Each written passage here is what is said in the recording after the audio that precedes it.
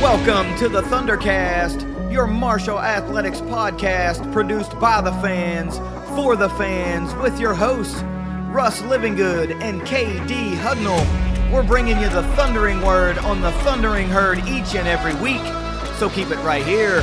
The Thundercast is on the loose.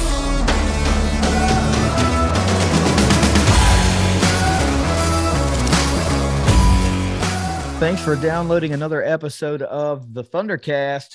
Find us on Twitter at Thundercast_pod and continue to please subscribe to the show on your favorite podcasting network. And while you're at it, text a buddy the link to the show, please. Help us grow the base. That's just the easiest way to do it. Text a friend, tell them what you found, see if they enjoy it as well. But also while you're there, give us a rating and a review if you don't mind. It really helps us out. It helps us grow. And that's what it's all about, is reaching as many herd fans as we possibly can and bringing the content to them like you enjoy. So help us get the word out. Big week this week. Some huge announcements in what has turned into be a quick turnaround week for Russ and myself.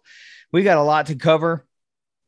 A very, very intriguing 5 things. And the series of position group breakdowns actually starts last episode. It was the coaching staff. And this week, we're actually going to start talking about the football position groups. And we're going to kick things off in stellar fashion with the running backs. But before we get into all that, let's get a quick word from our sponsors, 304carwreck.com.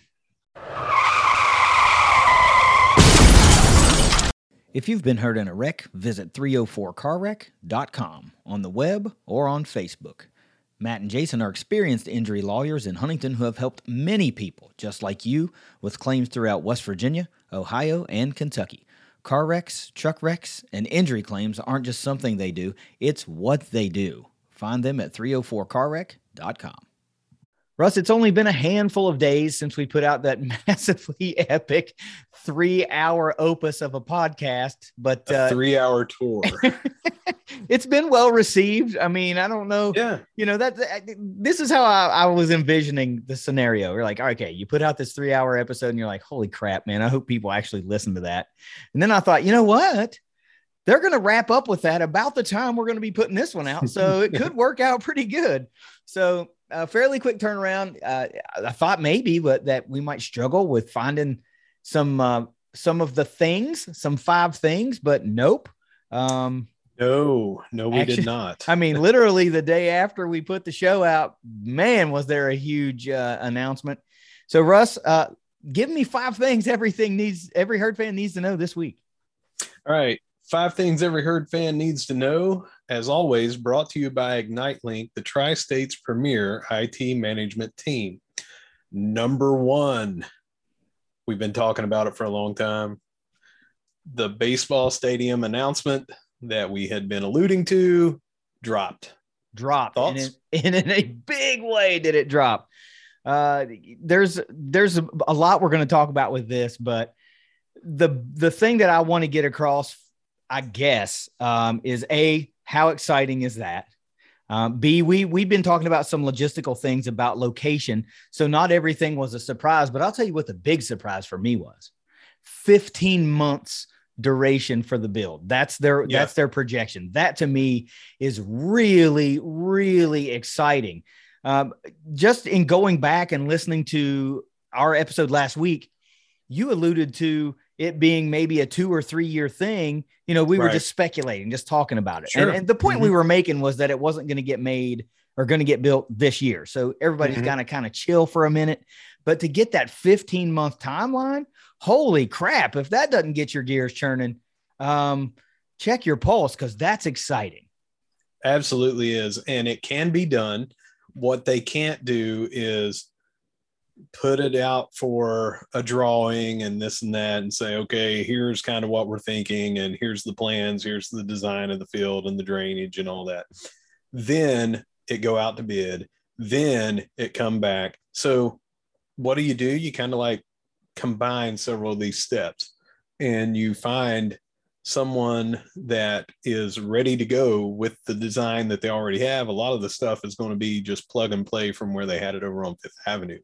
You know, the design part maybe they need to modify some things. Maybe they can take advantage of a couple of things because of the new location versus where it was going to be. But a lot of this process has already happened.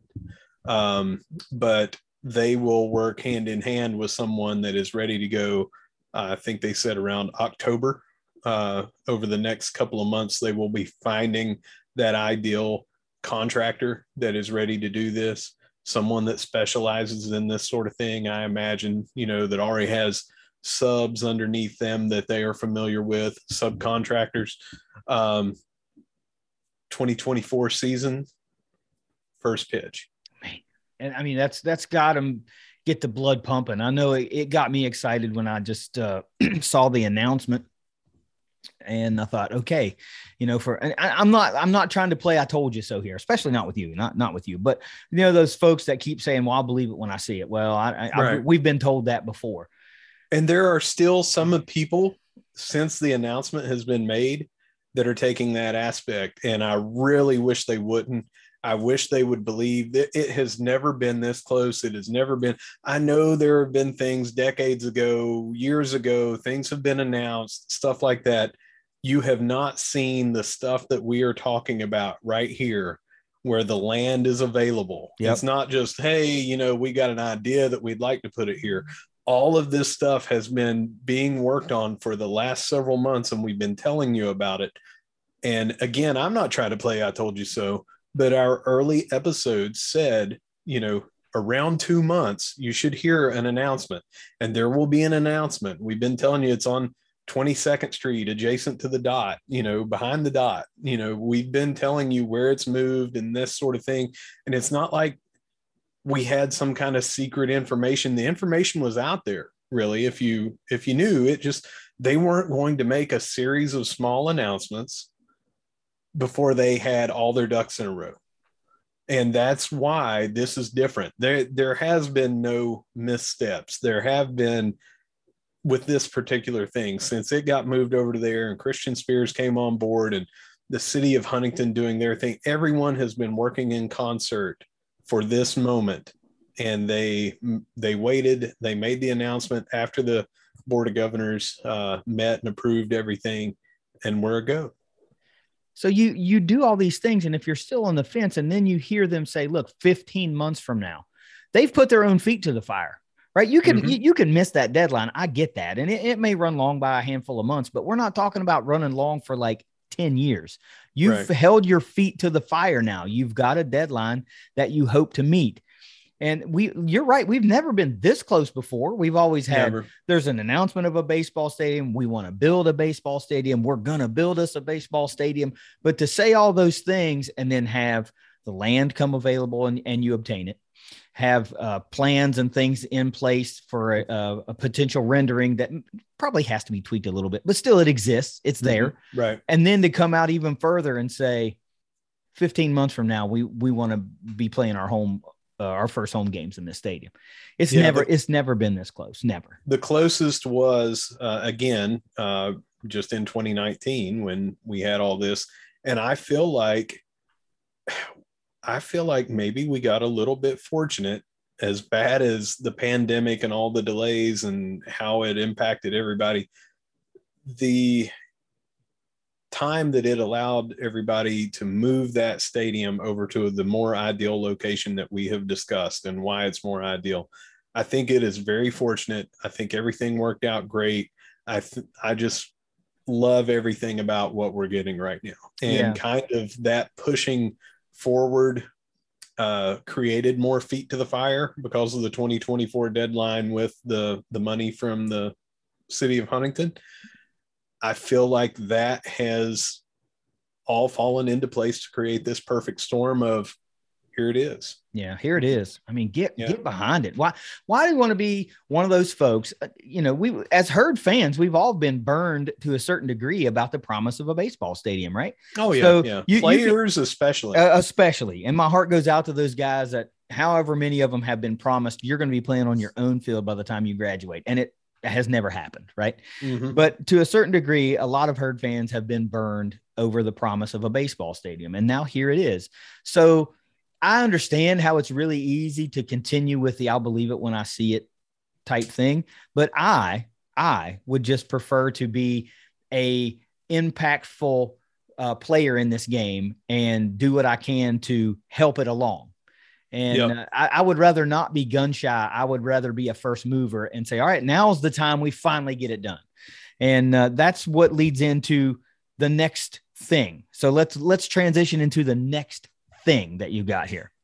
I will right after this. I've got two things. And Okay. then if you want to spitball off of what I say, feel free, because this is a huge announcement. We've been waiting months on it. I have a couple of ideas. Oh, okay. Anyone that is listening that is able to help with these ideas, if anyone from Marshall, the Big Green, the AD himself, Christian Spears, maybe this is already there. I just want to put it out here as something in case it's not. Every single player that has ever played at Marshall that is still alive, send them an invite. I don't care if you have to create a little fund or whatever to help with travel to get some people in. Get them here for the opening game. I think it would be so beneficial to say, hey, in the past, you guys were promised this. We want you to be a part of it. Come in. I would love to see them there. I would give a huge standing ovation to all the players that have ever played for what it would mean that this is finally here. And I think kind of that's a no-brainer. But just in case that has not been discussed, I want to throw it out there for any listening ears that I think that would be a good move. Yeah. And I would throw in money on a travel fund. I would donate to a special fund if it meant allowing some folks to get here for that. I think that's a fabulous idea. We've talked on other fronts about some mending with the fan base over decisions from the previous administration. And this is not necessarily one of those mending situations, but I feel like it's a way to just bring back an entire alumni base and get them excited about your future again, especially moving into the league that you're going into. And then if you have them here back at home for a dedication ceremony, I think that would be gangbusters, man. That would be awesome. Second idea that I have, sell the season tickets early. I'll jump on board. Use that money, throw that toward the stadium if you need to get more money raised or whatever. The worst case scenario is some of your first year's ticket revenue will have already been spent on the stadium. I still don't think that's a bad thing. Mm-hmm. So whatever it takes, I just think that those are two good ideas. Of course, I think they're good because I came up with them, but I do think that those are two reasonable ideas that they should consider because heck, man, I am so excited. I cannot wait. And I've talked to several people that they cannot wait to take in a game in Huntington in a nice new stadium. Well, I mean, how many of us are baseball fanatics, man? Yeah. And that's, I just cannot wait. I want to hold off on responding to that point until we start talking about this next one, because I think that's an excellent idea too. All right. Well, I'm ready to start on that. Number two. Okay. Number two, the Herd Rises campaign, along with this announcement with the baseball stadium, they immediately threw out the herdrises.com website address, and it has a phenomenal fundraising opportunity here. The graciousness of Chris and Melissa Lambert to match up to the first $50,000. It originally was going to be the first day. They then said, hey, you know what? We didn't hit the 50,000, so we'll extend it through the weekend. Mm-hmm. You guys keep donating whatever you want. As of right now, we are at, let me hit refresh as we are recording, $35,694.73. They are going to match that plus whatever comes in the rest of the weekend. Yeah. I mean, first of all, what an extremely generous gesture from the Lambert family. Second of all, take this opportunity. I made the video yesterday because, back when it was just for Friday, the match for just Friday. But Killer shades, by the way. Oh, thanks, man. So got some compliments on the shade and the pond in the background. I see you, Travis. Travis asking if he can fish in the pond. But no, what an incredibly generous gesture by the Lambert family. And second of all, I said this in that video, and this is what you need to think about. Far too often people are like, well, my money isn't going to mean anything. What's $10? Well, $10 for this weekend is $20. First of all, that's point number one. And second of all, if enough of you go, you know what, our 20 collective dollars really makes a difference. So no, I can't write you a check for 10 grand, but I can make $100 donation. And if, 1,000 of us do that, that's quite a bit of money, It is. So that's what it means to come together as a fan base, right? We take little chips and little swings out of this big sum, and then we whittle it down to where it's manageable, right? To where we've made an impact. So to take the stance that your money's not going to matter, or, all I can give is $10. Don't look at it that way, man. No, there's no one judging here. Give what you can. This is just like joining the big green. Give what you can. And the herd will be ecstatic over that. Okay. I'm never shy about saying, I can't cut you $1,000 check. I'm not going to be able to do that. I'm a regular dude with a regular job with bills, just like everybody else. I'm not going to be able to cut you $1,000 check at every project that comes along, but I will find some money in my budget somewhere, some total that I can afford at that particular time to make a difference. And however big or small that difference may be perceived by others is irrelevant, because I feel like I've done my part. I feel like I'm helping. And that's all that Marshall is asking you to do. That's all that the big green is asking you to do. And Mr. Spears and everybody else that's involved, like, play a small part, play a large part, but play a part in getting this thing done. Right. Yeah. Don't be the reason the deadline doesn't get made. Be the reason that the deadline gets met. That's what we're after here. Yeah. And how many people have said, I'm not going to do this until this, or I'll believe it when I see it, and that sort of thing. Well, it's here now. And we're talking real timeline, real money. Give $10, man. It's $10. Yep. Give $5. I don't care. It all matters. Like you said, crowdfunding in the tweet. You responded to my tweet and said the beauty of crowdfunding. And that is so true, man. We have so many people across the country. Everybody throws in $10. I said if 500 of us do it, it's $5,000 this weekend. That's automatically 10 grand. Yep. We, as the Thundercast, threw in some money. We donated ourselves. We've been talking about it, and exactly what you said. We are putting our money where our mouth has been. That we've been telling everybody this is coming, and we're supportive of this, and we financially supported it. Yeah. We did not write a $5,000 check, but again, if all of us take that mindset, like you're talking, throw in some money, we're going to have some real dollars. This weekend already, you're looking at, we're going to have $70-some thousand since, what was that? Was that Friday morning? Yeah. On this one? Just yesterday. Well, we're recording Saturday, by the way. That's what I'm saying yesterday. Yeah. So, and we're looking at up to and over possibly $100,000 as these continue to come in, and then the Lamberts match their 50. Yeah. So, I mean, it's just it's here, it's real. Now's the time to believe.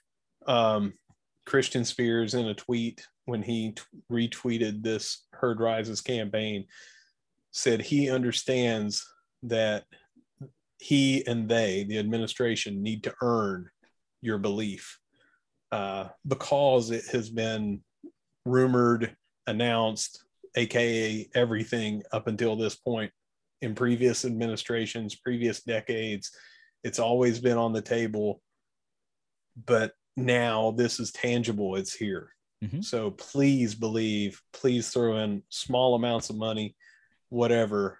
It's going to help make this go a long way. Yeah, sure is. I mean, for everybody that doesn't take part, it doesn't lower our chances of this getting completed in time.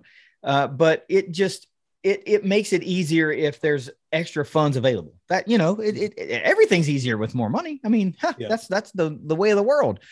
But for me, just on a personal level, it's just easier to believe than be a naysayer. I choose to believe rather than be a naysayer. Right. And a couple of things I want to talk about. I love the idea about the selling season tickets early. I think that's a gangbusters idea too. Maybe we'll see that after this initial, weekend of fundraising, just something or maybe in a couple of months, just to, re-energize that giving spirit. Yeah, they could do it. I would wait until next year. If we're not going to have it in the 2023 season, we're not going to have a field ready to start that season. Just say, hey, grab them 1 year early. Yeah. And there's more money going into this Herd Rises campaign by selling those tickets up front. Yeah, I think that's a fabulous idea. The other thing that I saw, and I'm absolutely not taking credit for this, and it may have been said several times by several different people, but where I saw it was from our buddies at the Barstool Marshall account. They said that, maybe you guys ought to think about selling bricks, you know what I mean? So that you can, so that people can actually say, hey, there's my brick. I donated to this stadium. I think that's a great idea too. Maybe that's something that they will explore down the road, but there's going to be a lot of bricks involved in that thing, man, so there will. To get a little bit of extra money out of folks, shoot, that's a great idea. They have those engraved bricks, in the front of the stadium off to the side there. And I think that's a gangbusters idea as well. That's something that could raise some extra money, and it gives people something to look for. It's something that they can go back year after year after year and say, look, I did that. Show your grandkids 40 years or whatever, you know what I mean? Say, look, that's my brick. I helped build this place. So those two great ideas. Of course, I'm sure there are many, many, many other ideas that are going to be explored over the course of the next 12 to 15 months, but those two in particular are really good. Where are we heading to next? Well, we're heading to Notre Dame via the Cincy Northern Kentucky Big Green chapter, if there's enough interest. They are putting together a bus package that would leave out of Cincinnati and return that same day. And here's the details of it. They would plan to leave around 8:30 a.m. in Cincinnati, and they would probably get home, they're thinking, around 11 p.m. Kickoff, of course, is at 2:30. At the time, they are thinking that it would be between $80 to $100 for each person, but it would be dependent on the number of people that would go. Mm-hmm. They feel like at a max, it would cost you $100 with getting the bare minimum. The deal is they need to have this info. They have a survey on their Facebook page. If you just Google Marshall University Cincy Herd, or not Google, search for it on Facebook. Google should take you there as well if you put in Facebook on the search. But on their page, it's the very top post right now. They have a Google Doc there for a survey. They need this by July the 1st. If you're interested, if you're in that area, or if you feel like, hey, you know what, I don't really want to go up there and try to get a hotel spot or try to get parking and all of that stuff, but you live within a couple hours of Cincinnati, maybe you want to go up there, get on a bus, go up there to Notre Dame, return to Cincinnati, get a hotel room there where it's much cheaper. Drive on home the 2 hours, it's 2.5 hours for me.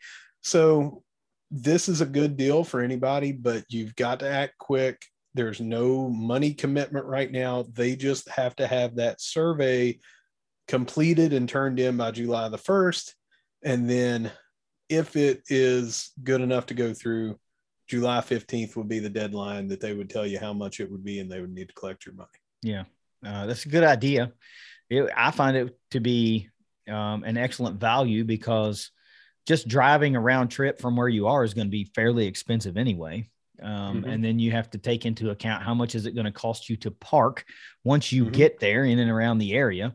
I can't imagine you're going to get a parking spot anywhere for less than $20, probably more than that. And then you have to worry about actually driving and what could happen along the way, right?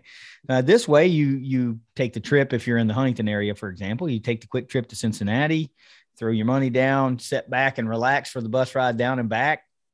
And I like what you're saying, man. You get a hotel room up there potentially and just hang out for the night. and then come back the next day, or you just drive home. It seems like of the two, the more chill route would be to take the bus trip, right? Yeah.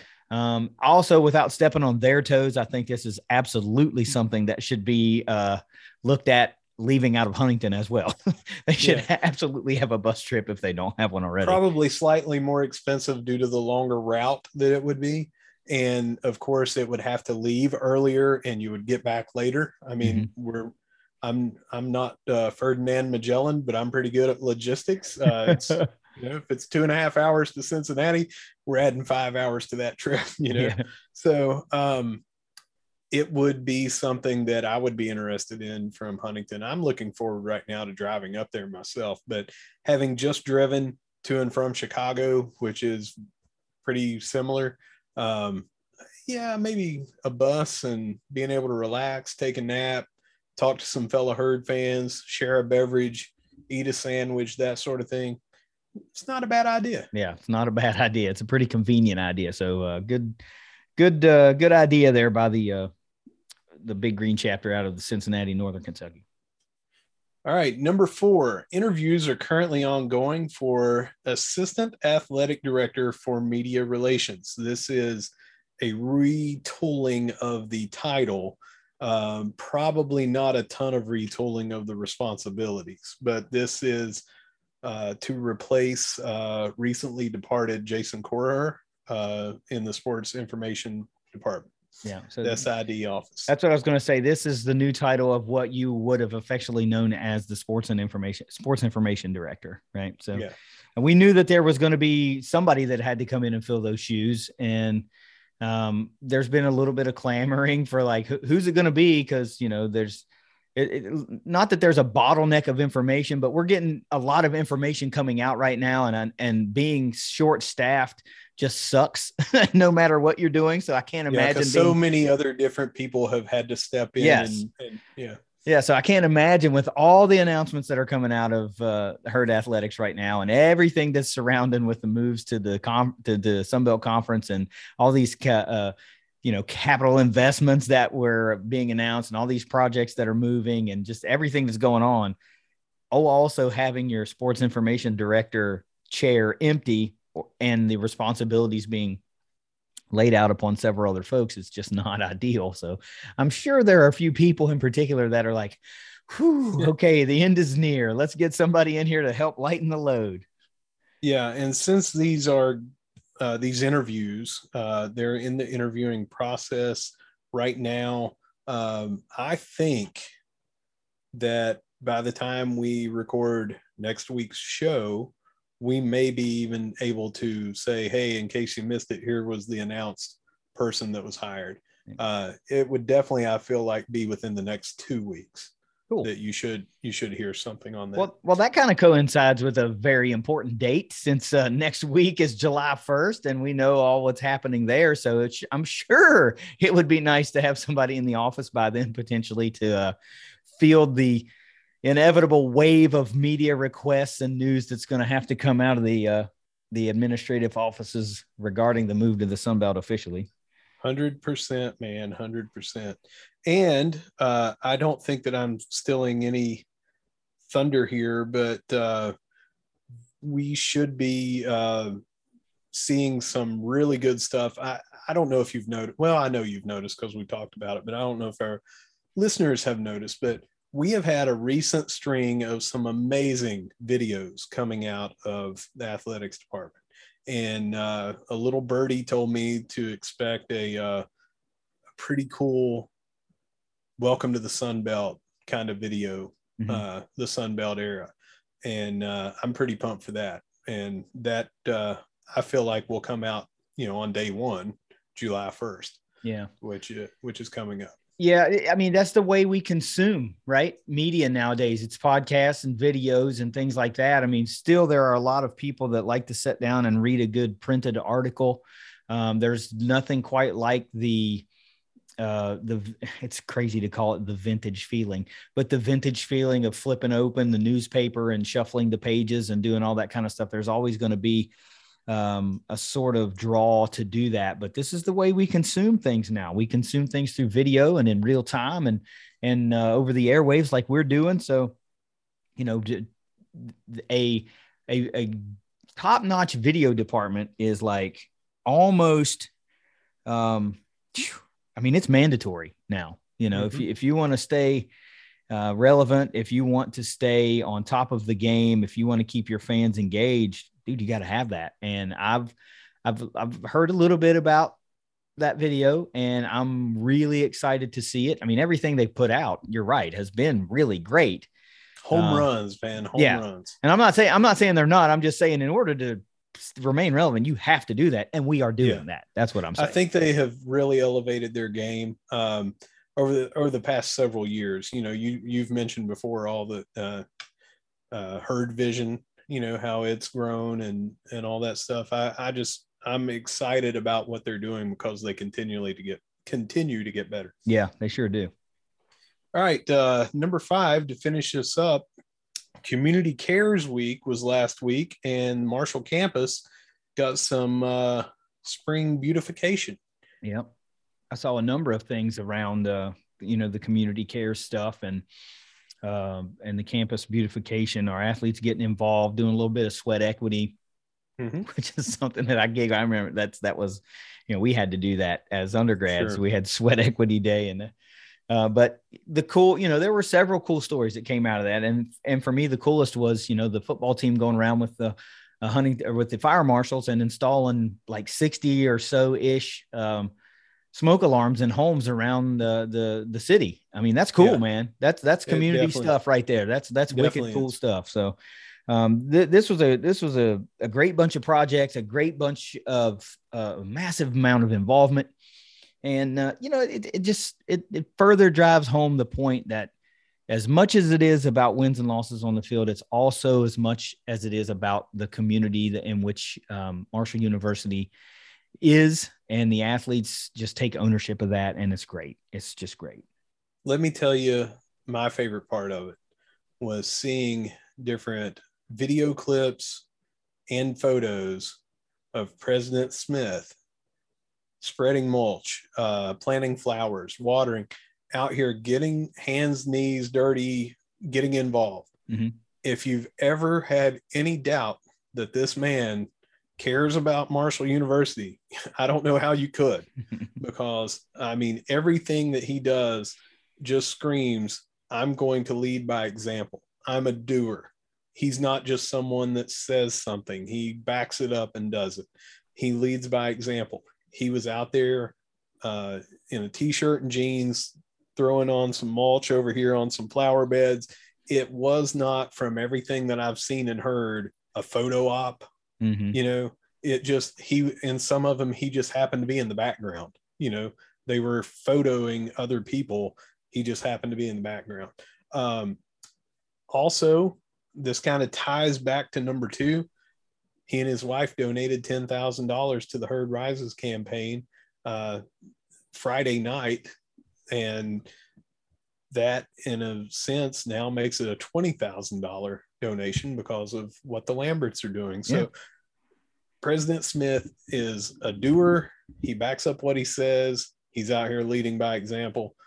Just A1 job so far. Yeah, that was just a great, like I said, a great amount of involvement in projects, spread around the entire city and the campus. It was cool to see all those, various shots of coaches and athletes and administrators out there participating in various projects. So it was very involved and it was really cool. So I'm glad to see stuff like that. It makes me feel good, right? It makes me feel like we're doing the right stuff.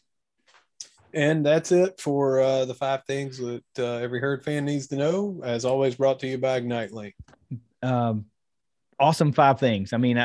We could have just made 5 bullet points about the announcement of the baseball stadium, and I've been fine with that. But this was a great 5 things here. But look, let's roll into the featured segment of the week, which is the continuation and, well, I guess the beginning or however you want to look at it. Position group breakdowns for football. We're going to talk about the running back unit this week.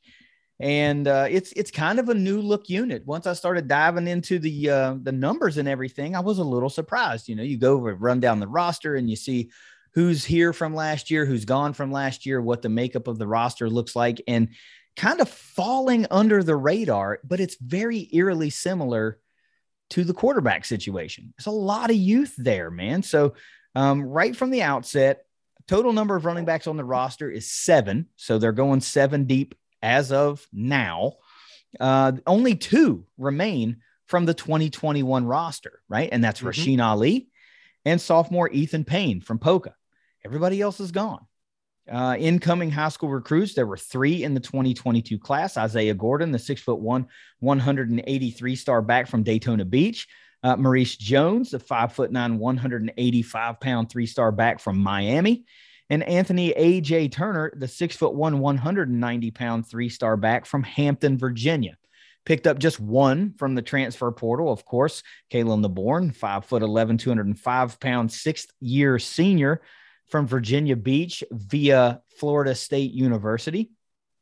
Gone from 2021, Sheldon Evans, Lawrence Papillon, Kevin Henderson, and Knowledge McDaniel. Now you're thinking, wow, 4 guys, that's probably a fair amount of production. I'm going to say yes and no, right? Because the lion's share of that production came from Sheldon Evans and Knowledge McDaniel, but combined, all 4 of those guys, 410 rushing yards and 6 touchdowns, right? When you think about Rasheen Ali having 1,400 yards himself, you think, yeah, there was a little bit of loss in production there, but you would expect that between LeBourne and Payne and the rest of the guys on the roster, however that, latter 3 rotation shakes out, will account for at least 410 yards and a handful of touchdowns. So little yin and yang there, 4 out and like 4 in. And then, I don't know, but it was surprising to me at the outset, just 2 return.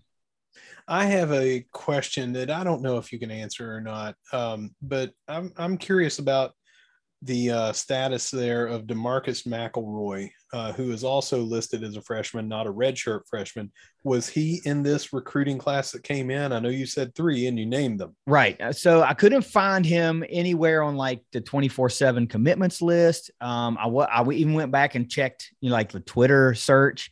So if I'm wrong, then my apologies, but I'm saying this just because I couldn't find it anywhere. Okay, I watched video on him, and I did see where he signed and announced, but I'm not sure what class.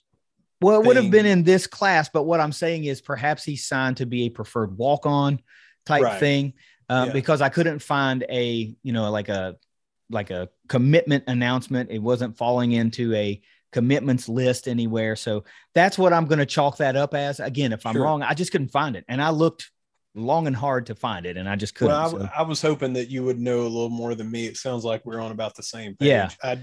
A couple of them did enroll in the spring, but he was not one of those that I saw. Yeah. I didn't find it, wasn't in the transfer portal type thing. I mean, those aren't 100% accurate, but they do give you a good indication of where things are going and how things are moving.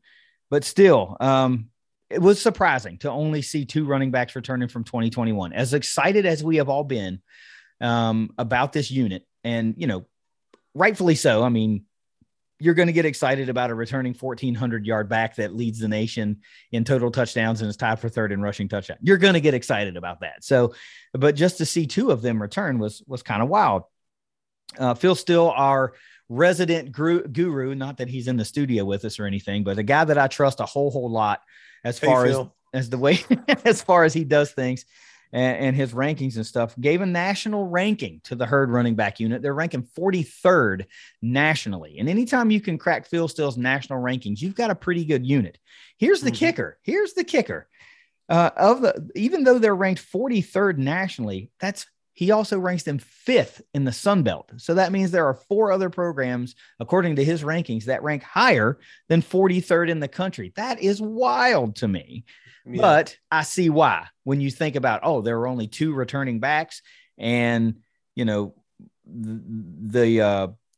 second returning back only had like 89 yards rushing on the season. I get it. I understand. Yeah, those others, and I'll just throw one out there, App State. They had 2 returners that were both heavy production guys last year.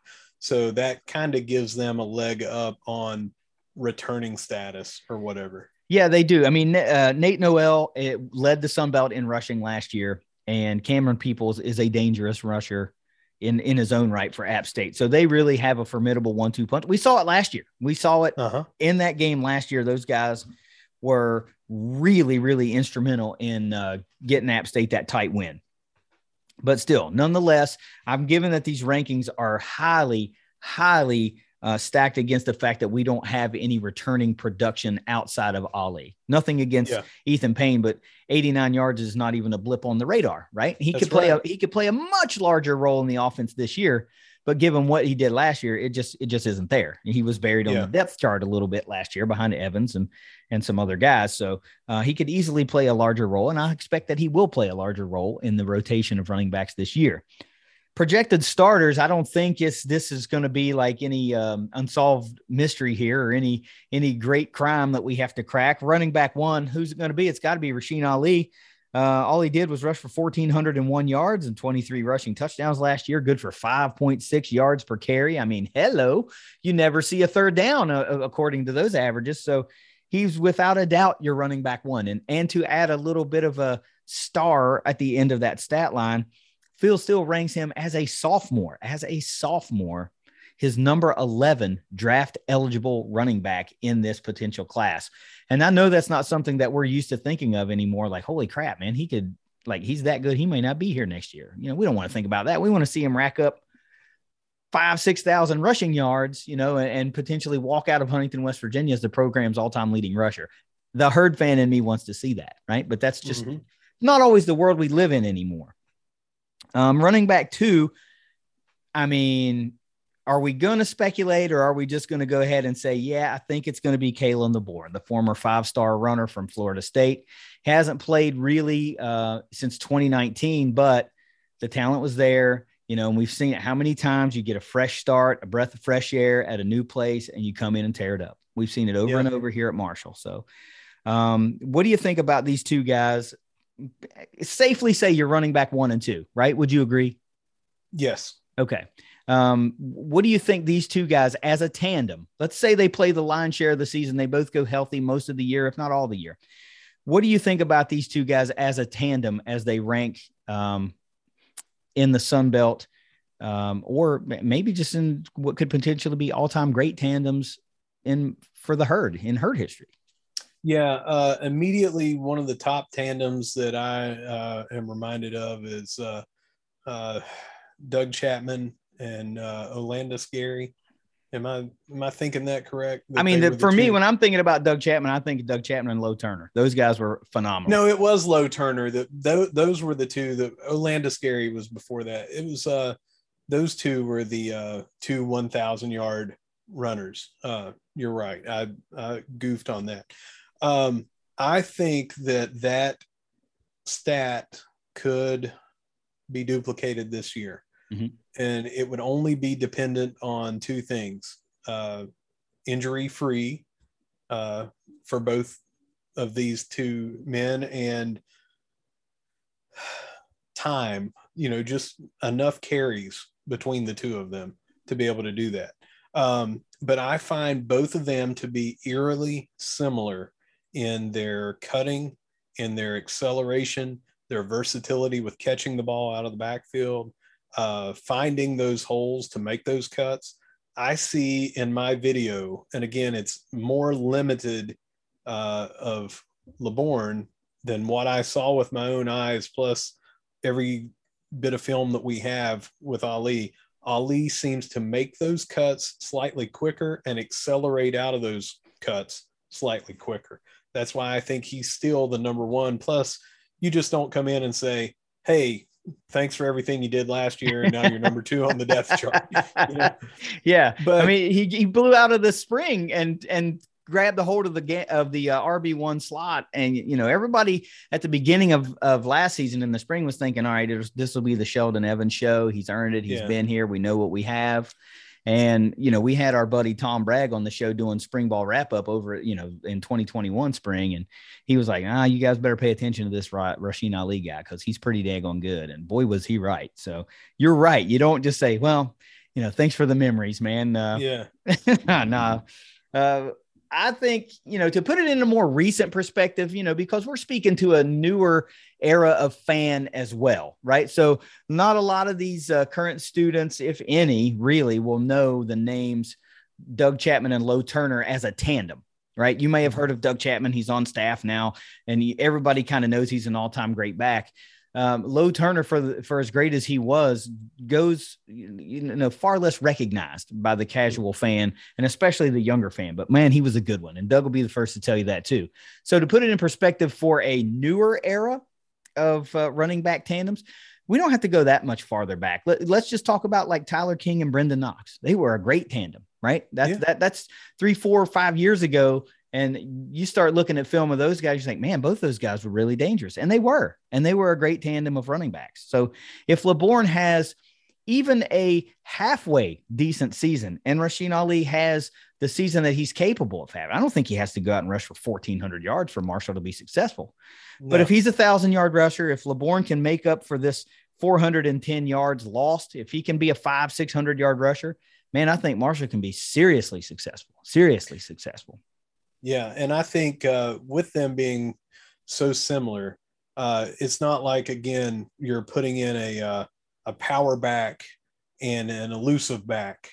You're putting both in the same kind of mold, that there's no change of pace. But what you get is when one guy goes out to rest, he's been in for 2 or 3 different possessions in a row, and then you put the other guy in and he's fresh. And he's running against guys that have been just beat up by Ali or vice versa. Yeah. I think there's some dangerous weapons there that we're going to have. When you think about it, even on a micro level, like let's just say one of these guys rips off a huge run, right? And he just needs to come out for a play. He's out of breath. Yeah. So you put in the other guy, and the defense just got done chasing this dude down the field. So now you've got fresh legs on back-to-back plays that are equally elusive, powerful, and able to get to the end zone in a hurry. You start to see how, wow, this can really be a big advantage, a real big advantage. And let's not forget. Oh, go ahead. I was just going to say, we have a brand new offensive coordinator. Yep. I'm going to throw this big old speculation hat on. I do it a lot, but I think that we may see some LeBourne and Ali in the same backfield pro style sets. Occasionally, not as a, often type deal, 75% of the game type deal, maybe not even in every game type deal. But I think a couple of times this season, we'll probably see some 2-back sets with both of them in. And I think at that point, you're looking at, one catching out of the backfield with the other one, running, just possibilities are endless. I think that we should actually see that every single game, for the simple fact that Rasheen Ali was like the second leading receiver for the Herd last year. Yeah. So it doesn't mean that you're going to fall into a run play. It's just a different basic formation to have an extra receiver on the field in the form of a running back, so the wrinkles that can be introduced with the talent of level of guys that we have there at this RB1 and potential RB2 spot are really endless. And when you start getting creative minds like Clint Trickett and Bill Legg, putting their heads together and figuring out, man, how can we mismatch these dudes? It can be pretty exciting. You might see some real creativity here that we haven't seen in a couple of years. So I'm pretty excited about that. But then you toss in the sophomore Ethan Payne, 6'1", 216-pounder, a little bit more of a power guy. He had 20 carries last year for 89 yards, a couple of touchdowns, but he was still racking up 4.5 yards a carry. So even if things go a little awry, you still don't lose much from a production standpoint in terms of yards per carry. The sample size is pretty small, 20 carries, but still highly touted recruit, big time West Virginia high school football player. Love the way the guy plays ball. He's downhill runner. He's going to run through you. And he's not just going to try to out finesse you. He's going to make you get him down. And I don't know a football fan in the world that just doesn't like a hard-nosed running back running through, taking the linebacker on head on or, bearing down on a safety that thinks he's going to make this play.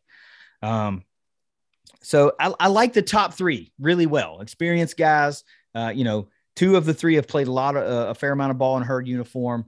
So you like what you have there. And then you start thinking about how the latter 3 or 4-ish guys are going to break into the rotation. Who's going to be the guy that kind of has the season that makes the herd fan go, oh, okay, I like what this, he could be a real player next year. He's pretty exciting. We saw that a couple of years ago with McDaniel, and we're like, man, he's like, see him get some more carries. And who's it going to be this year? I can't tell you because all these guys are fresh, from high school. A couple of them, you said, were here for the spring, so they got a little bit of a leg up. But I guess if you had to hold my feet to the fire, which one am I going to say? I don't know, Isaiah Gordon. I mean, when in doubt, I bet on a Florida kid, and I know we have two. But Gordon came in a little more highly ranked in the recruiting rankings, not so much so, but that it's super noticeable. But if I've got to just roll the dice on one, I'll take Isaiah Gordon. A little bit taller, 6'1" guy, 180 pounds, Daytona Beach, Mainland High School. Off the top of your head, this is a weird trivia fact that I just happen to know. Who is one of the most famous alums from Mainland High School? Do you know? I do. I don't. Vince Carter. Mainland High School, pretty cool, man. It's right down there beside Daytona International Speedway. It's a huge high school. It's pretty cool. But anyway, we'll have to see how it goes after RB3. What do you got on that? Well, I just want to talk about Isaiah Gordon real quick and then talk about Maurice Jones. Listen to some of these things here when you're talking about 6'1", 180 out of high school for Isaiah Gordon. Perhaps, he was here for the spring. He's going to be here all summer. Maybe he squeezes up around 190. You never know. Been with BA all spring and summer. He runs the 40-yard dash in 4.6 seconds and has a vertical leap of 36 inches, squats 455 pounds and a deadlift of 425. That was coming out of high school before he got here to the strength program. And that was a 6'1", 180-pound running back doing that. I think you're going to see some strength and athleticism out of this guy. Hopefully he could shave off a little on that 4.6 seconds, with some speed and technique drills. But still, this guy is, I think, he's going to be one of these athletic all-time kind of guys here in the running back deal. Well, that he's got some athleticism because when he was coming out, he was billed as an athlete, not necessarily a running back. And then to come in as an athlete in the recruiting process and play running back, that those moves are there. That the athleticism is there. But that's where the importance of BA and the strength staff come in, because they can really transform a body and make them into a formidable weapon. But I mean, he could very well be the guy that's like, 2 years from now or a year from now, you might be saying everybody needs to be paying attention to this Isaiah Gordon guy because he's pretty good. But any football player will tell you there's speed and then there's speed in pads, right? So exactly, and those game are two different things. So if he plays faster in pads, that's what you want. Like, I don't care if a guy can tear it up in a 40-yard dash with just shorts and a t-shirt on. I mean, that's cool. I appreciate that, but I want to see you do it with a ball in your hands and a set of shoulder pads on and a helmet. That's where you make the difference. So a little bit more about a different guy, Maurice Jones. I just want to throw out there that he was recruited decently heavily by both Florida State and Miami. Also FIU and Florida Atlantic, because again, he came out of Miami Killian High School. Mm-hmm. But anytime that those guys have you on your radar, I feel like you're a pretty good running back. You're good. That's right. I mean, so we talked about Polk County producing recruits at a high level year in and year out. Dade County may eclipse that. I mean, it's like Dade County and Broward County, and then Polk County are like the biggest ones in the state of Florida. So if you can go in and you can pluck recruits out from Polk, Dade, and Broward, you can build one hell of a football team. That's for sure. Yeah. So on that note, let's talk about I want to get some thoughts from you, right? Just we're going to do this in every position group we do. We're going to talk about some of the strengths, some of what you see as strengths by the unit, the concerns, and then some general questions we'll talk about. So what do you see as an overall strength or a couple of strengths of this position group as a whole? I actually see depth as a strength, even though we only returned 2 people that had carries from last year's roster. I think Payne is more than capable of carrying a lot more of a load. He only had the 20-ish carries that you mentioned, but I don't see him as an issue. He was a workhorse back in high school. He seems to be fully capable, barring any kind of an injury, to add some depth there. Kalen LeBourne is going to be like bringing in a 1A, 1B kind of deal with Rasheen Ali. He was a 5-star, went to Florida State, got into some injury and some other issues to where he didn't play. And now this is his second chance and his last as a 6-year senior before trying to go hopefully to the next level. I think that those top 3 give us some really good depth, as well as these guys that we just talked about that came in. I'm not concerned about the depth, so I'm going to put that as a strength. I have, 3. How many strengths do you have, first of all? So is that the only one you wrote down? No. Okay. These are all off the top of my head. Oh, okay. That was just the first one. I didn't want to rip off 3 or 4 of them if you only had one. You know what I mean? So yeah. My first strength of this group, I'm thinking about it more in terms of when the games start playing. Mm-hmm. They have the ability as a whole versus what we've because of what we've seen and how we know Rasheen Ali can play and what we're speculating that these other guys can do. I think they just have the ability to control a football game if we get into that need to where we have to control a game on the ground. Yes. That to me is an extreme strength. I think it allows us some flexibility, to play a different type of game. We don't have to go out and throw the ball 50 times to be competitive.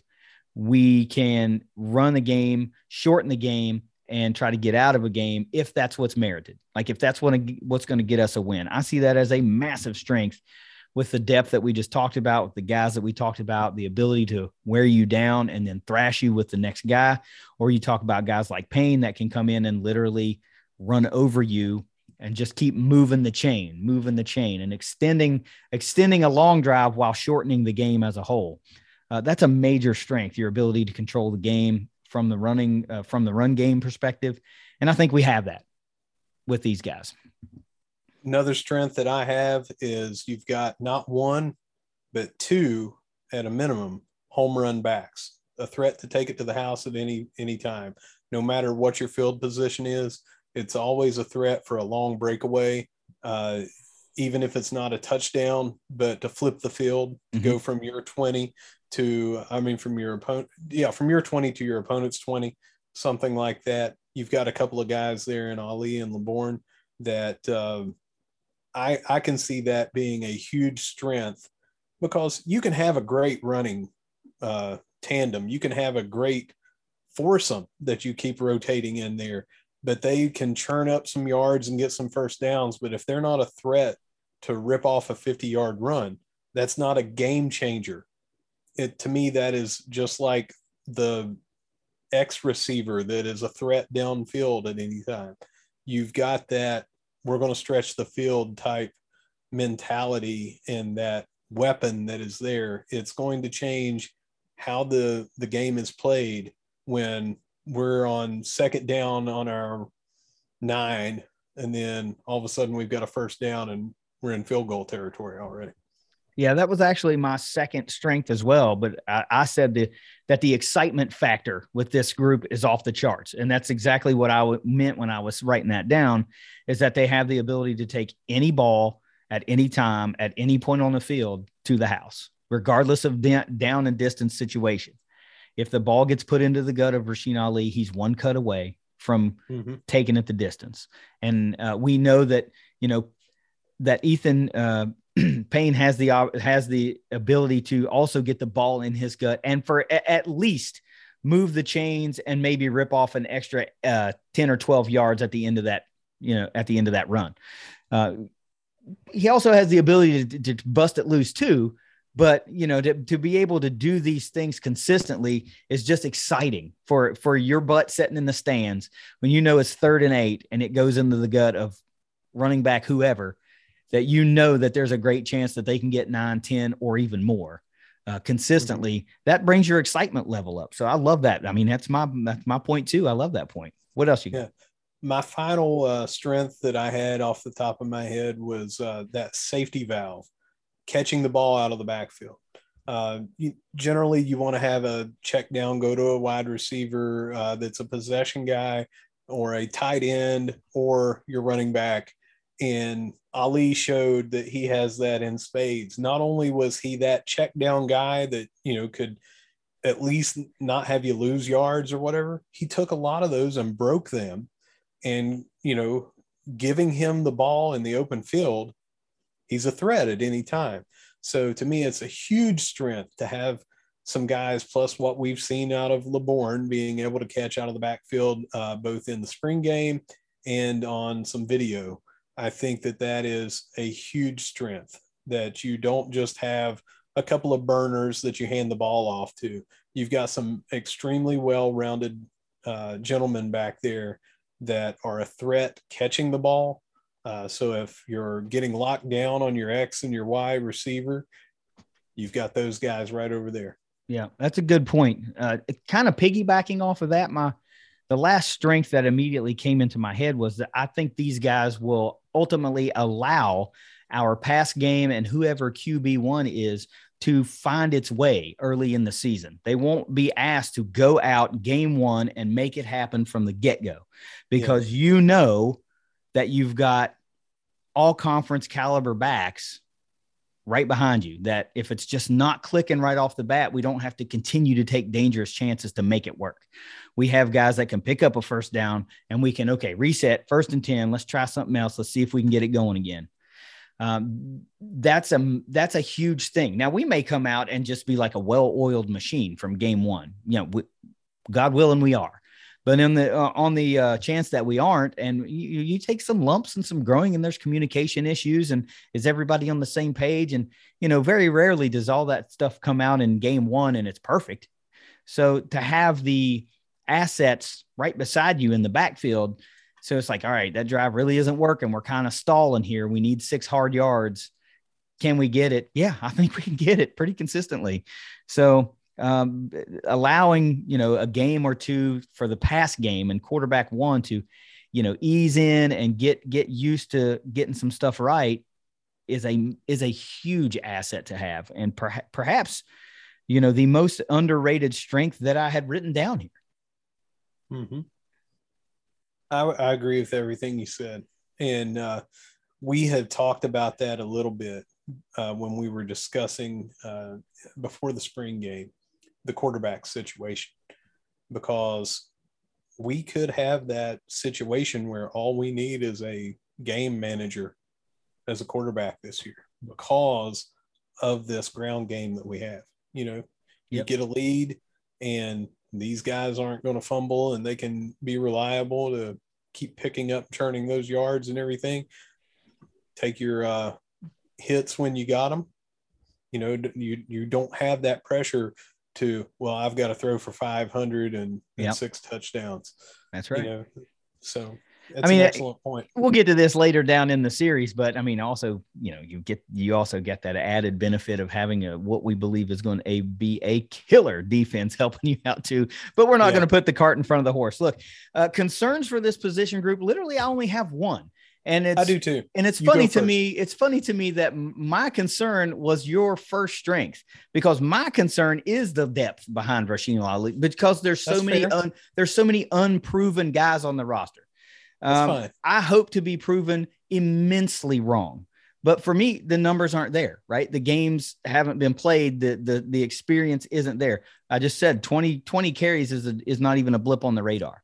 Could Payne be as consistent with 200 carries? Probably so, but I can't speculate that, you know. Sure. LeBourne hasn't played meaningful football from a production standpoint in a number of years. And we've got 3 to 4 other guys that are coming fresh out of high school. So for me, until I see it a little bit, that's really the only concern for me is the depth from a production standpoint behind Rasheen Ali. Everything else I'm good with.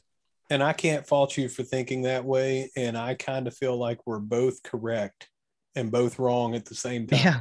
And it's just a Schrodinger's cat situation of we have not played the games yet. Yep.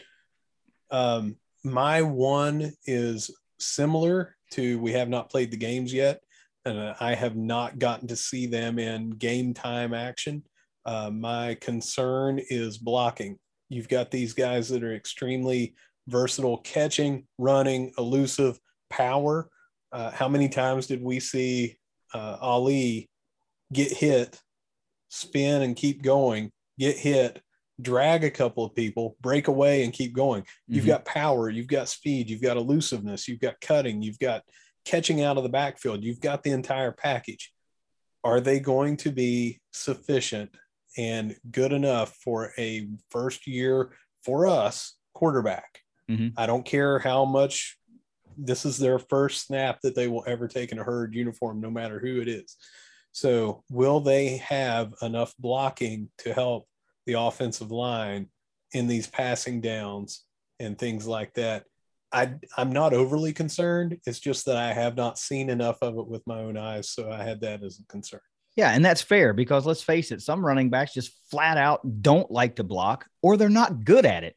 Yeah. And you are one missed block away from catastrophe, right? So, but what I would like to think is with Coach Huff coaching running backs the way he likes to coach running backs with the track record he has, Telly Lockett being here coaching running backs the way that he coaches running backs, that's a focal point. You don't miss that detail because it's a huge detail that can change the trajectory of your season. So to me, it kind of doesn't matter if you don't like to block or you're not good at it. You're going to get good at it because it's all part of perfecting your craft, right? Sure. And the better you are at doing those things, the better the individual success you're going to see, the better team success you're going to see. And ultimately, I mean, you get to the league, you get to these combines and you get to these tryouts when you're trying for one spot against, 2 dozen, 3 dozen other backs. If you can't block, they ain't got nothing for you. They're not going to put a back in there that can't stop somebody from hitting Tom Brady, right? That ain't, it's not going to happen. Right. So, it's a fair concern. It surely is. But that's where I default to the fact that I'm going to rely on our coaches to get that right. I just think they will. So, but fair point. Let's wrap it up here with a few questions. Who are you most excited to see out of this group in 2022? LeBourne. Okay. You want to expound? Very, very briefly, because it's everything that I've already said. He's like what we have already seen Ali do. He has that elusiveness. He has those cutting abilities and things like that. But again, it's going to be like we have already talked about. While one's getting a rest, the other one's going to be out on the field doing what the other one was doing. So I'm excited to see that. I'm excited mostly to see Rasheen Ali and see how he follows up with this spectacular season that he had last year. And I think it's going to be an immense benefit because he's facing, by and large, a whole crop of new defenses that have never seen him before outside of App State and Louisiana. Nobody else has ever lined up and tried to stop him before. So instead of facing an entire Conference USA slate of defenses and defensive coordinators that have faced him and, have a little bit of experience against him, there are only 2 teams on the schedule this year that have faced him. And I think that poses an interesting type of conundrum for a bunch of defensive coordinators because you can watch all the film you want, but this dude is so freaking electric. How do you game plan for breaking 8 tackles? That's what I'm saying. How do you game plan for this type of talent? You think you can, and you think you might feel good about the plan you have, but just like against Appalachian State, he had a good rushing game, but he took a daggone kickoff to the house, so untouched. So 98 yards. So good luck, trying to bottle that up on a consistent basis, especially your first time through, right? So maybe 2 years from now, if he's still here and we're facing some of these same teams again, maybe like, all right, we know what this kid's all about, but still good luck. So I'm excited to see the follow-up season for Rasheen Ali. Who do you think is the hardest to replace from the guys that departed last year? This is going to, I think that it's hardest to replace Sheldon Evans just because he was actually on the field more, getting those carries and everything. I would be very, very close to saying either Papillon or McDaniel just because of the sheer talent that they had. But the fact remains, the production was with Sheldon Evans. He was extremely versatile. We didn't lose a step a lot of times when he came in. He was on special teams. I think that it's got to be him from me. Yeah, without a doubt, it's Sheldon Evans for me too. Aside from the production standpoint, he was the Herd's second leading rusher last year, but he was like having another coach on the field. We talked at length about the leadership roles that he played, even as RB2 to Brendan Knox. He was a leader of that team. And, you lose that kind of leadership. It doesn't necessarily mean that somebody won't pick that torch up and run with it, but it does mean that a good leader in the locker room is gone from the roster. So from a production standpoint, from a leadership standpoint, from an accountability standpoint, a guy that other people on the roster looked up to for those reasons. Yeah, he's the toughest to replace without a doubt. That was probably the easiest one for me to answer. Who's going to be your breakout player out of this unit this year? LeBourne. Yeah. Next question, right? It's not Rasheen Ali's kind of broken the hell out. There's no way he can't do it again unless he goes for 2,000 yards. Not that the others aren't talented enough to have breakout seasons. It's that I don't think that they'll have the same number of chances. Yeah. That Warren will have. Barring injury, I'm with that too. Yeah, it's Kalen LeBourne. There's just too much going for him, motivation, X amount of years in college strength programs, and some of the best ones, honestly, So, he's the breakout player for me. When it's all said and done and the dust is settled at the end of the season, who do you think is going to be the MVP of the group? Ali, 100%. I think that we shouldn't get caught up as fans to expect him to have the same level of production. He could have lower touchdowns than he had last year. Does not mean that he would not be our MVP. Yeah. He could have different yardage, and it could be totally different because maybe we want to save him a little bit more. So I don't think we should get caught up in the stats of him totally producing the same amount that he did in 2021. But I think that he will be the MVP of the running backs and possibly be the offensive MVP again for the Herd.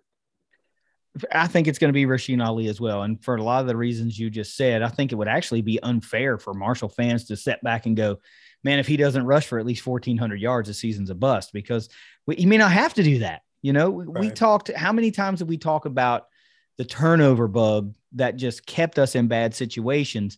And, maybe he gets the call a few more times than he otherwise should have if the passing game isn't just clicking better. So, and I love the point you make about saving him. He may be able to have to take less of the load because LeBourne, because Payne are all playing so much better.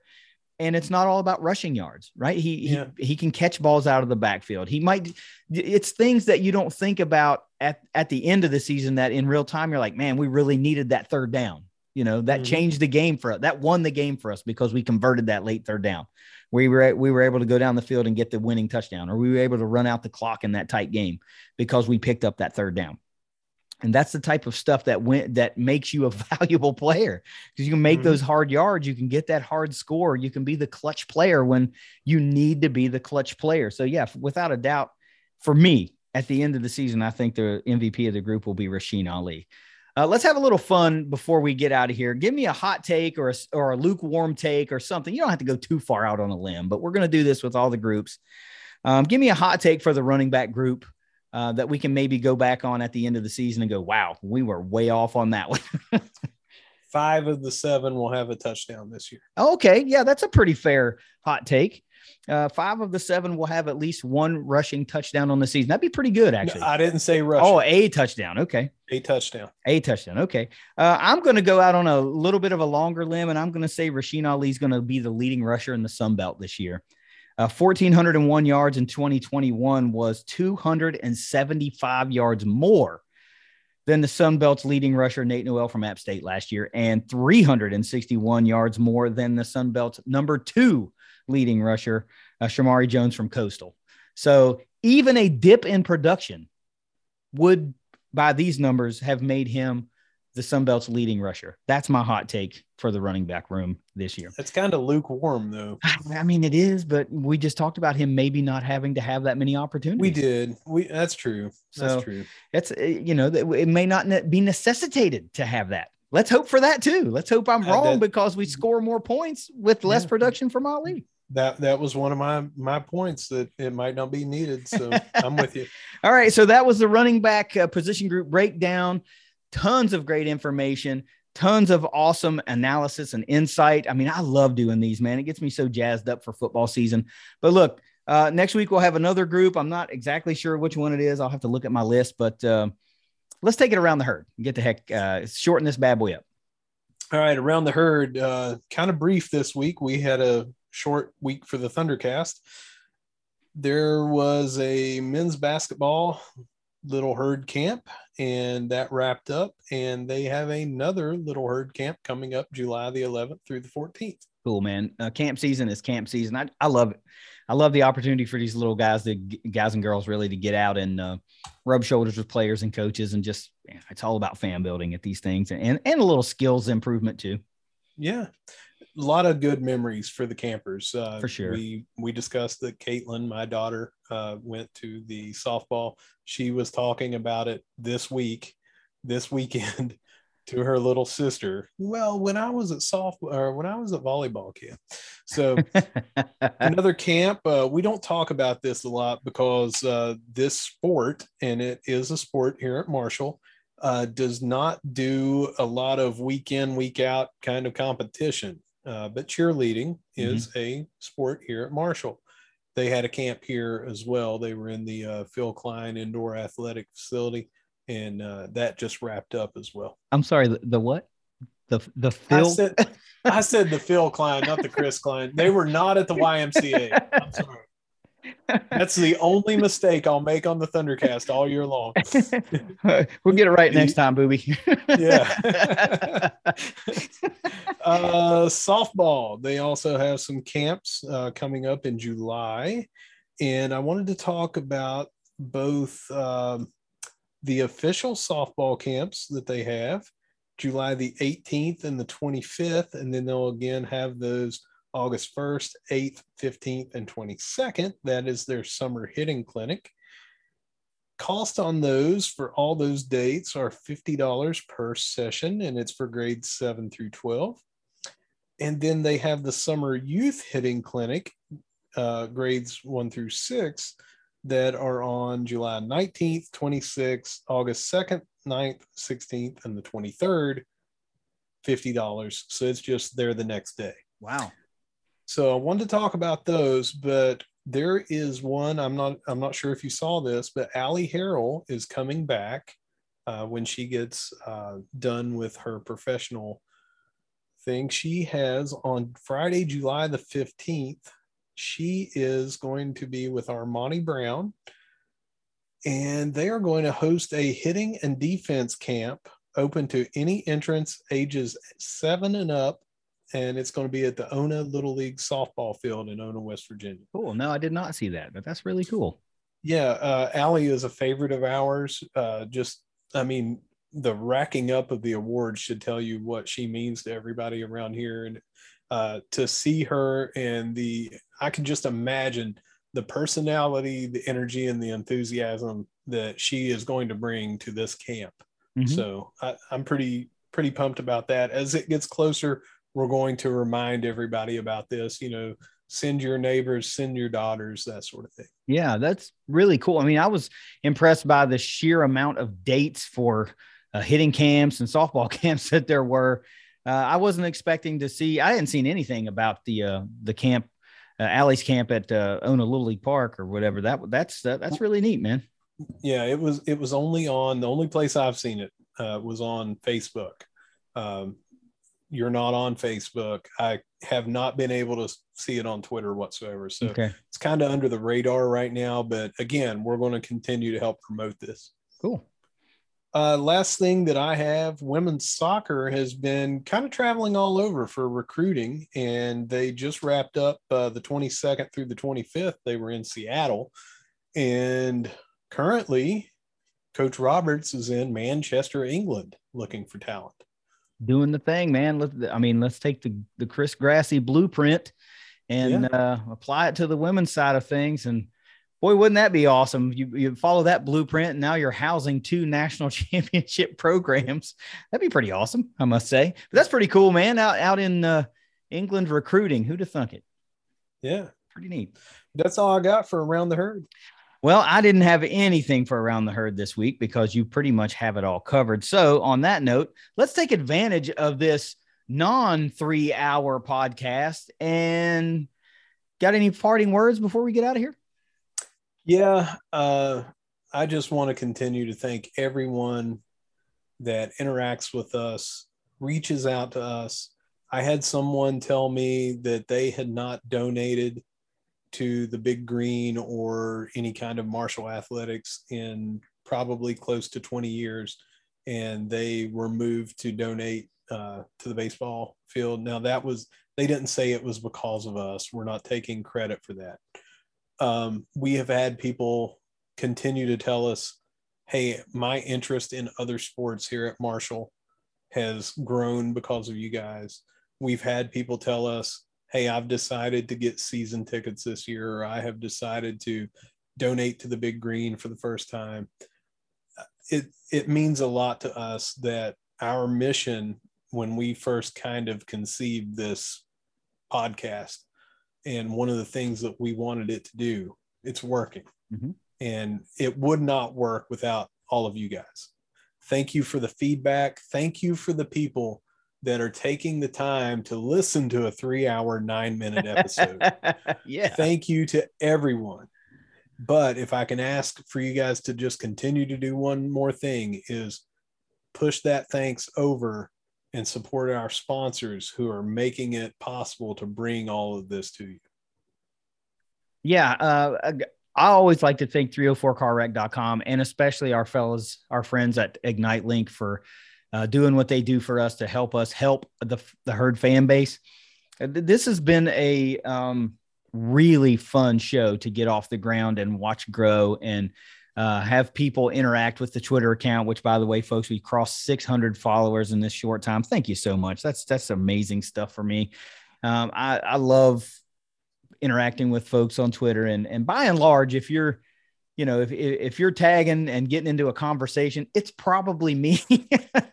But Russ is on there from time to time, but man, I love that space. He's right. I'm not on Facebook, so I don't really do that kind of thing. What I would ask you to do is, if you are still sitting on the fence and just not ready to come down onto the side of buying into what Christian Spears and Brad Smith and this new administration is trying to do, please revisit that thought process and maybe step down to the side of the Kelly Greengrass and get behind these things that we're trying to do. All these guys, all these gals working every single day are trying to push Marshall into the next era of collegiate athletics and differentiate us from where we've been, which is mulling in mediocrity in a conference that was going nowhere. I mean, it's not that our sports teams were mulling in mediocrity. It's just like that we weren't going to go anywhere in Conference USA. They were swimming in circles, and we were fortunate enough to get out of that. And by the time we record the next podcast, we won't be in Conference USA anymore. So give them an opportunity to, do these things, like get behind them, support them. It's a lot easier to get excited about being a Marshall fan than to sit back. At least for me, it is. I want to be at the forefront of this stuff. I want to get excited about this stuff. I love that there are people that we are going to move into a conference with that are excited that Marshall is a part of their conference. It seemed like for a long time, when the last round of realignment came and, we got the FAUs and FIUs and that was cool for a hot minute. And then it was like Marshall was getting all the animosity because they, for whatever reason, didn't really care for the herd like we were entitled or something. And I didn't ever get the feeling that that's the way we acted, but others did. But it's nice to be reunited with some old rivals and rekindle those. It's a good time to be a herd fan, man. It's really great time to be excited about what's going on. So get off your butt a little bit, join the Big Green, make a donation to this Herd Rises campaign. Let's build us a damn baseball stadium. I mean, get pumped up, right? Let's freaking go. It's been a long time coming. And now it's here. Like, we are literally at the front door about ready to enter the Sun Belt Conference. And there's no reason just not to be excited about it. Russ, take us the heck out of here until next week. We say it every week. If you see us around Huntington, you see us around the Joan, you see us around the Shoey, you see us around the Cam, maybe you see us over there with Dot Magic. Wherever you see us, you're going to hear us saying, "Go Herd." Go Herd. It's the Thundercast. We'll see you next week as Sun Belt members. Later.